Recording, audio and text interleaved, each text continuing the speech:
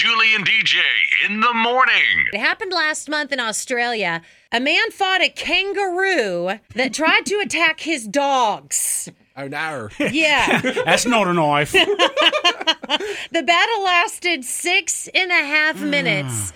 Here he is talking about what went down. My dogs were barking there, and I went out to see what they were barking at, and there was a 6-foot buckaroo in a bad mood trying to rip my little dogs out of the yard and shoot it away, but it didn't want to shoo away. It just put its claws up, stood on its back feet, and started chasing me. Next thing you know, I slipped over and it's jumped on me back. Was fortunate enough where I landed with was a stick, so I fought it off with a stick, and after 3 whacks with the stick, it snapped like a carrot. And then I thought, well, this thing means business. It's going to mongrel me real good. So I took it to the ground. It's the only way I could deal with it. Yeah, I've got a few bruises and scars on me. What kind of animal fights dogs? That's Kanga-Rude. Oh, God. Oh, my God. I'll tell you, sometimes when you get in a fight with an animal like that that's so strong, you got to fight a little dirty. Sometimes you got to get right in there and get him right in the blooming onions. Oh.